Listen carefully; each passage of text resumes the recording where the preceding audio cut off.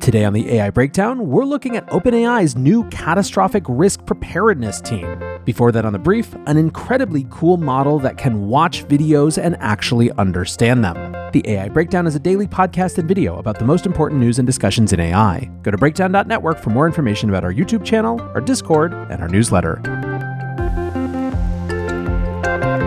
Welcome back to the AI Breakdown Brief, all the AI headline news you need in around 5 minutes. And man, we have some really cool stuff today. We kick off with a new foundation model. It is a video language model from the company 12 Labs. Alongside the announcement of this model, they are also announcing an investment from NVIDIA, Intel, and Samsung, which I think probably tells you all you need to know about just how exciting this is, given those huge companies participating in this investment. So like I said right at the beginning, this is a model where you can have it watch a video and then ask it to summarize, to give highlights, to generally interact with the video in an intelligent way. Now, you may have seen other tools that do this, but 12 Labs says that their solution is somewhat different. They write, contrary to existing solutions that either utilizes speech-to-text conversions or rely solely on visual frame data, Pegasus One integrates visual, audio, and speech information to generate more holistic text from videos. Basically, what they're saying is that we are not taking this, translating it into a script from which we can interact with it in the same way that a normal LLM would, but instead that they have built a model from the ground up that integrates all of this different type of information. Pegasus One, they write, has approximately 80 billion parameters with 3 model components jointly trained together: their video encoder, their video language alignment model, and their language decoder. Now, yes, this looks cool, but does it perform? According to their research, the answer is yes. They write, Pegasus One exhibits massive performance improvement over previous state-of-the-art video language models and other approaches to video summarization. Now, the company has released a technical report on this that you can go read, where you can get more information around how they compare to other types of models, both in terms of their strategy and in terms of their performance. And you can also learn more about the dataset underlying it as well. What you can't do, unfortunately, is actually use it yet, but you can join a waitlist. This is a product category that has tons of opportunity, and I think that will really break down the barriers between the different categories of content that we all consume. We're moving quickly to a world where, regardless of what format the creator creates content in, you can consume it in a format of your choice, be it audio, video, or otherwise, with the help, of course, of AI. Next up, in the world of AI image generation, a slightly different approach from Shutterstock. Obviously, in this space, one of the big questions is where regulation, policy, and the courts are going to come down on questions of copyright, and we've seen a number of different strategies to try to get out ahead of that. Companies like Adobe have created models in their Firefly 2 that are trained entirely on images that they have the rights to, trying to sidestep those issues, and of course, they've also offered to pay for legal fees should that not be sufficient. Shutterstock is walking even farther down that path, basically by allowing users to transform photos that are already in the Shutterstock library and paying artists if those images are licensed after they're edited with AI. So really, in some ways, this is more of an AI extension of existing stock photo libraries, but one that solves some of the questions of artist compensation. Some of the ways that users will be able to modify those images include expanding the image or background, resizing the image to match the required dimensions, removing the background, and doing something akin to Adobe's generative fill, where you can select an area of the photo and describe in natural language what you want to add, replace, or erase. Now, obviously, ultimately, this is still more creativity constrained than the pure play image generators that many people are using now, but in a way that does answer a lot of questions that are still dogging that space. Moving back to the world of business, we had another earnings call that was totally focused on AI, and that comes from Amazon. Earlier in the week, we had earnings calls from Microsoft and Google. Microsoft was the big winner out of that, seeing its Azure business grow even more than analysts' expectations. Google's cloud business had a little bit of a tougher time, but in both cases, AI was clearly the feature. So too was it with Amazon's earnings call on Thursday. Yahoo Finance kicks off their article, Amazon entered the AI hype zone. Now, there were 2 things going on that analysts liked here. One was that Amazon beat earnings estimates, which is the most important thing. But 2, CEO Andy Jassy said that their AI business was an opportunity that was worth, quote, tens of billions of dollars to their Amazon Web Services business. Earlier this year, of course, Amazon launched Bedrock, which is a way for enterprise clients to help customize, develop, and implement AI models. And Jassy said, quote, our generative AI business is growing very, very quickly. In fact, he said it was growing so quickly they were even surprised at the growth of that business. Now, last weekend, we talked about how Amazon fits into the larger big tech competition around AI and how they're trying to operate at the level of applications and enterprises and actually getting this technology into companies that need it, which is, of course, their bedrock approach, but also on the level of actual foundation models, specifically with their recent tie-up with Anthropic, and then down even a little farther into their approach to developing AI chips. Seeing that it is actually already having an impact on the bottom line means that markets are likely to be very eager that they continue down this path. Meanwhile, over in the land of Google, things were a little quiet this week, but the company did announce a new bug bounty program specific to generative AI. Cyber threats, they write, evolve quickly, and some of the biggest vulnerabilities aren't discovered by companies or product managers, but by outside security researchers. Today, they write, we're expanding our vulnerability rewards program to reward for attack scenarios specific to generative AI. Now, this just makes total sense to me, and I think is a thing that you're going to see from lots of companies, especially because the very existence of AI increases the variety of threats that companies are going to face. Now, lastly today, I want to talk about a really interesting survey from The Information.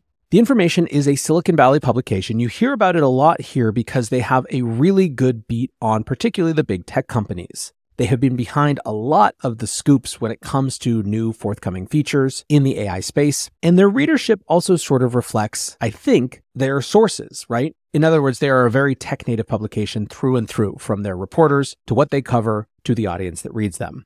They recently did a survey with their readers around how they're using AI and whether or not they're paying for it. The way that I would treat this is as a look at perhaps how an early adopter cadre is actually using these technologies. And in that, I think there's some pretty interesting data. When they asked the question, do you ever use any AI services for personal or professional use? The overwhelming majority did.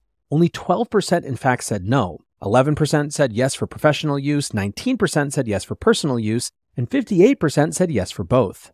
But what about what they spend on AI? Well, apparently 1 in 5 respondents who use AI, which again represents about 90% of the people surveyed, said that they spend at least $100 monthly for AI services. That's specifically for AI services at work. A similar portion of the group said they spend at least $30 monthly on AI services for personal use as well. What's more, it seems like people are pretty happy with these tools. When asked if they plan on continuing to pay for these same AI services next year, more than half, 54%, said yes, and another 30% said probably. In other words, the vast majority are not churning and are finding enough value to continue paying. Now, what about which services they use? Totally unexpectedly, ChatGPT is right at the top of the heap, with only 14% of people not using ChatGPT and a full 51% using a paid version of it. Google Bard was next with 45% using a free version. After that were DALL-E and Midjourney. DALL-E had 15% using a paid version with 22% using a free version, not surprising given that it's now integrated into ChatGPT, and Midjourney had 15% using a paid version with 14% using an unpaid version. GitHub Copilot had around 13% using a paid version and another 6% using a free version. Anthropic's Claude had 15% using a free version but only 6% using a paid version. One of the takeaways for the Information authors was that people were more willing to pay for AI services that have very specific applications like generating code or generating images. Now, when it comes to why people are using these tools professionally, some are because it saves them money, and some are because it saves them time. One respondent runs a company called Element Human that uses machine learning to analyze body language and says that he spends around £500 a month on AI services, but that saves the company £2,000 per month and likely more in the future. Another respondent uses AI to prepare for interviews on his podcast.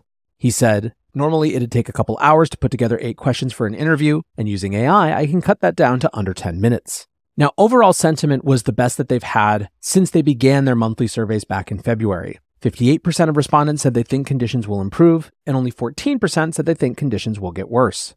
Like I said, this is a very early adopter kind of group. A full 56% of the people who participated in this survey actually work in tech, but it still gives, I think, a great little insight into what early adopters are doing and how much these tools are changing people's workflows right now. However, that will do it for today's AI Breakdown Brief. Next up, the main AI Breakdown. Welcome back to the Breakdown. There is a lot, and I mean a lot of discourse right now around questions of AI safety and AI risk in general, but specifically catastrophic risk in AI, real human extinction level risk. The reason for that is a couple parts. One, it's just the culmination of a narrative which has been coming up all year. You've seen a steady beat of scientists and academics and some people from industry saying that these are issues that we really need to take seriously, that we really need to think about. Another part of that is that it's coinciding with a growing policy conversation. Governments around the world are figuring out how they are going to handle the full spectrum of risks from AI, as well as take advantage of it and leave their populations in the best possible place. And most sees its advantages to help their populations. Now, along those efforts, next week we are getting the UK's much ballyhooed and much discussed AI Safety Summit. This has been in the news for a variety of reasons. One, because the UK Prime Minister's office has been really putting emphasis on this and making it a big political issue. Two, because there is intrigue and controversy around it. One of the decisions that Rishi Sunak's government made was to invite and include China in the proceedings. That apparently angered allies, especially the United States, who has taken a very it's us against them approach when it comes to China and AI. That has obviously been embodied in the extension of an increase in export restrictions around AI chips, including cutting off loopholes that China was using to get around the export restrictions that were put into place last year at this time. So this event is coming up next week. It's happening right at the beginning of November. And around that, it seems like both governments and labs are positioning themselves vis-a-vis this type of issue. We talked yesterday about how the White House is planning to release their executive order on AI on Monday, and OpenAI has also just announced a new initiative around this, which is directly focused on these catastrophic misuses of AI. So, in a blog post called Frontier Risk and Preparedness, OpenAI announced their Preparedness team and the Preparedness Challenge. The company writes, "As part of our mission of building safe AGI, we take seriously the full spectrum of safety risks related to AI, from the systems we have today to the furthest reaches of superintelligence. In July, we joined other leading AI labs in making a set of voluntary commitments to promote safety, security, and trust in AI. These commitments encompassed a range of risk areas, centrally including the frontier risks that are the focus of the UK AI Safety Summit. As part of our contributions to the summit, we have detailed our progress on frontier safety, including work within the scope of our voluntary commitments." Now, we will come back to exactly what they said and what they reported in that in just a moment. But OpenAI continues that when it comes to catastrophic risks from frontier AI, there are a set of questions that society needs to answer. One, how dangerous are frontier AI systems when put to misuse? Two, how can we build a robust framework for monitoring, evaluation, prediction, and protection against these problems? Three, if our frontier AI model weights were stolen, how might malicious actors choose to leverage them? Because these questions need answers, OpenAI is now convening this preparedness team. They write that the team will connect capability assessment, evaluations, and internal red teaming for frontier models, from the models we develop in the near future to those with AGI-level capabilities. As a little aside, they are clearly saying that we are not developing AGI-level AI just yet. They go on, "The team will help track, evaluate, forecast, and protect against catastrophic risks spanning multiple categories, including individualized persuasion, cybersecurity, chemical, biological, radiology, and nuclear threats, autonomous replication, and adaptation." Now, that first category, individualized persuasion, is interesting, given a tweet the other day from OpenAI CEO Sam Altman, who wrote, "I expect AI to be capable of superhuman persuasion well before it is superhuman at general intelligence, which may lead to some very strange outcomes." Okay, so coming back to this preparedness team, they're helping track, evaluate, forecast, and protect against these risks. But I think it's clearly that last one that we're most interested in, right? How do you actually help protect against it? One of the specific things is that they're developing what they're calling a risk-informed development policy. This, they say, will, quote, "detail our approach to developing rigorous frontier model capability evaluations and monitoring, creating a spectrum of protective actions, and establishing a governance structure for accountability and oversight across the developmental process." Basically, to me, this reads like the mandate of the preparedness team vis-a-vis this risk-informed development policy is to actually integrate how the company deals with these risks to the actual development and deployment process. In other words, rather than having it be totally disconnected or something that you just look at once the model is ready to go, it seems at least they're giving the indications that this preparedness team will actually integrate those questions into the process of how OpenAI works in general. If that's the case, and certainly I could be optimistically reading into it, that I think would be a huge and meaningful development. One of the big concerns that many have pointed out, including a piece that we will read for long reads this weekend, is that there is an incredible disparity between the amount of money and just the general resources being spent to add capabilities to AI as opposed to align and minimize risks of AI. If that becomes a more integrated process within OpenAI, and especially if that sets a template and a model that others can follow, or even that governments mandate others follow, that could be a meaningful change to how the industry is evolving. So as part of this launch, they also announced their AI Preparedness Challenge. They say to identify less obvious areas of concern and build the team, we're offering 25,000 in API credits to up to 10 submissions on catastrophic misuse prevention. This is now available on the website. There's a preparedness challenge. It's just openai.com/form/preparedness-challenge. And if you're interested, there's not a lot of words. You give them your name and your LinkedIn, and then basically you have around 600 words total, along with the 3-page max PDF to explain a particular misuse you're concerned about, why it might lead to catastrophic harm, and a plan for how to actually deal with it. I'll include a link to this in the notes so that if any of you have these ideas or want to get involved with this team, you have easy access to it. Now, as I mentioned, OpenAI said that as part of this announcement, they were also sharing an update around the UK AI Safety Summit on their approach to frontier risk. This is sort of building off those voluntary commitments that came earlier in the summer. So what have they done around those commitments? Well, they say when they launched DALL-E 3, which is their first major public release of a new frontier model within the scope of those voluntary commitments, they, quote, did critical safety work including pre-deployment safety evaluation and red teaming. In addition, they say we are working towards new methods to empower people to track the provenance of AI-generated media, and, quote, have continued to invest in responsible practices through our rollout of voice and image analysis capabilities in ChatGPT, although they don't say what those responsible practices are. They also said that they've met their voluntary commitment to, quote, establish or join a forum or mechanism through which we can develop, advance, and adopt shared standards and best practices for frontier AI safety. That is the Frontier Model Forum, which we discussed the other day as it just got itself its first executive director. Still, it's quite clear that when it comes to what they think is significant here, it really is this risk-informed development policy. The vast majority of this blog post is in fact spent on that policy. They basically expand upon what they said before, that the RDP will detail their approach to evaluations and monitoring, as well as establishing a governance structure, and that it will provide for a spectrum of actions to protect against catastrophic outcomes. Now, they do note that this is meant to extend their existing work, including the work of their safety systems team to conduct research, their super alignment team, which has this moonshot mandate of aligning super intelligent AI systems with human intent in the next 3.5 years now. And they also discuss a joint deployment safety board with Microsoft, which they say, quote, approves decisions by either party to deploy models above a certain capability threshold. The DSB focuses specifically on deployment decisions rather than on earlier steps, such as deciding whether or not to train models of a certain scale or capability level. Now, another part of this note talks about just how much of a scientific challenge alignment really is. They put it really bluntly. Our current techniques for aligning AI, such as reinforcement learning from human feedback, rely on human ability to supervise AI, but these techniques will not work for superintelligence because humans will be unable to reliably supervise AI systems much smarter than us. Now, I will also share a link to this because there is some really interesting information about how their model evaluations and red teaming work.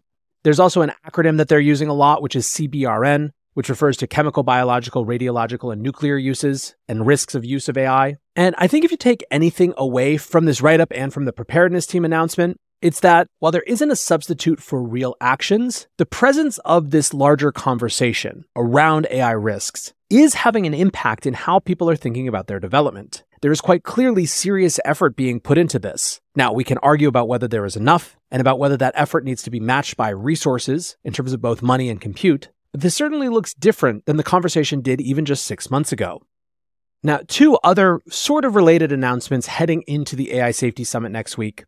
The first is that the United Nations has created an advisory body addressing AI governance. This was announced yesterday by the Secretary General, and it is a 39-member advisory body that can include tech company executives, government officials, and academics. Said Secretary General Antonio Guterres, the transformative potential of AI for good is difficult even to grasp. And without entering into a host of doomsday scenarios, it is already clear that the malicious use of AI could undermine trust in institutions, weaken social cohesion, and threaten democracy itself.